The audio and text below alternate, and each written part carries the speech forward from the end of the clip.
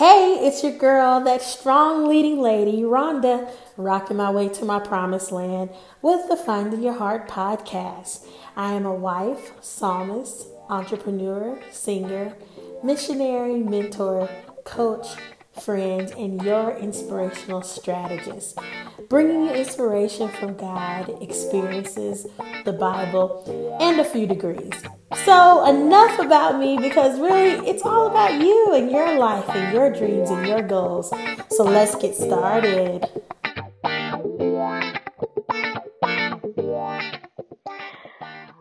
Okay, everybody, I just want to take a moment to talk about how to choose the perfect mentor. And I've had a whole lot of mentors, and I'm super thankful for all of them. Some of them have been great, and some of them maybe not so great, but I still was able to learn a lot from them. So I hope you had a chance to check out my last episodes with the lovely Sharita Bilson. She is an awesome, awesome woman who is truly doing it in life, and we're just so thankful to have been able to interview her. She has stretched herself to reach her goals, and she's working towards completing some other amazing things and helping others. I mean, she is truly a jewel. So if you haven't checked it out, it's the Sister Girl interview, and I think you would enjoy hearing from her. So by now, you should know that there is a distinct difference between a mentor and a therapist, or a coach and a therapist. So let's chat about how to choose a perfect mentor.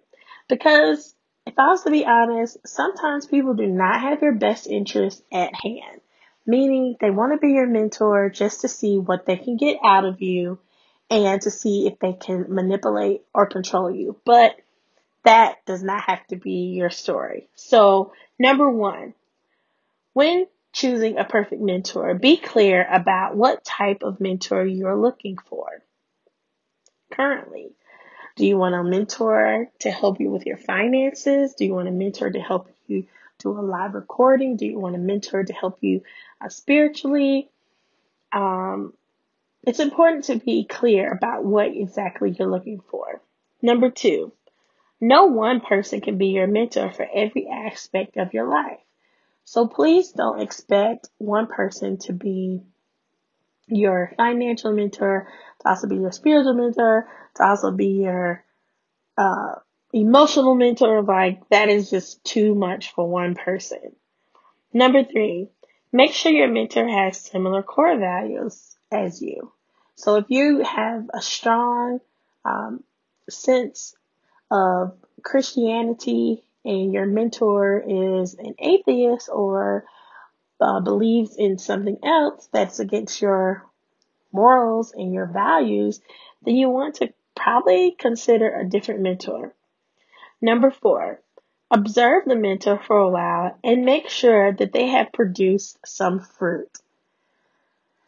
I remember so vividly meeting someone, and I was so eager just to kind of be around them and see what they were about and have them mentor me.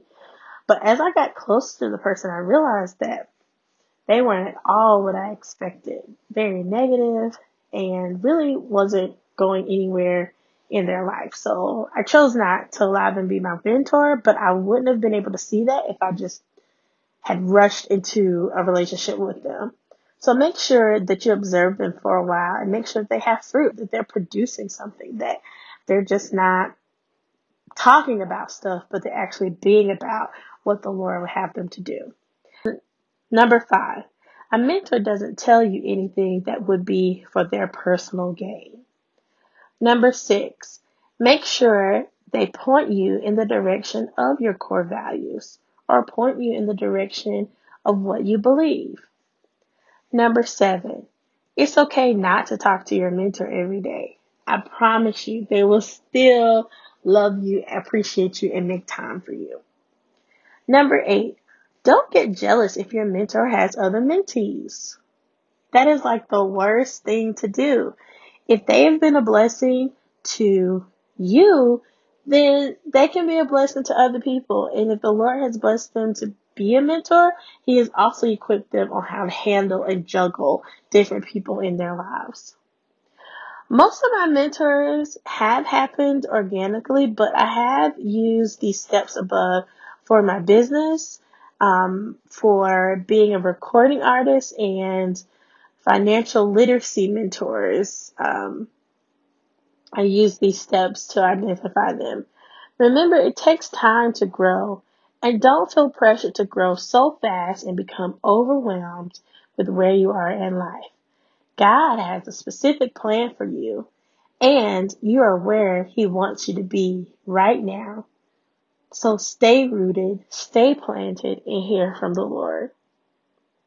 Okay, so I know some of you have dreams and goals and you want to move forward in life, but sometimes it seems like you're stuck and you're not quite sure how to move forward. Some of you even want to get some grants to help you fund your dreams, and you're not even sure where to start with getting those dreams. Well, I'm looking for 5 people to coach for free to determine if you are grant ready or to help you move forward in your dreams. If you're interested, check out the show notes for more details or email us at info@findingyourheart.com. Again, that's info@findingyourheart.com. I'm pretty sure these 5 slots are going to go pretty fast, so make sure that you email us as soon as possible and we'll let you know if the slots are still available. Love you so much.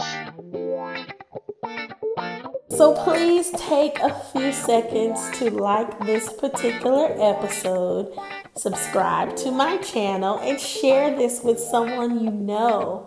Thank you so much for listening. Don't forget to follow us on Facebook at Finding Your Heart Incorporated or Instagram FYH4U, the number 4U. Rock you because God wants you to, and nobody else can rock like you can.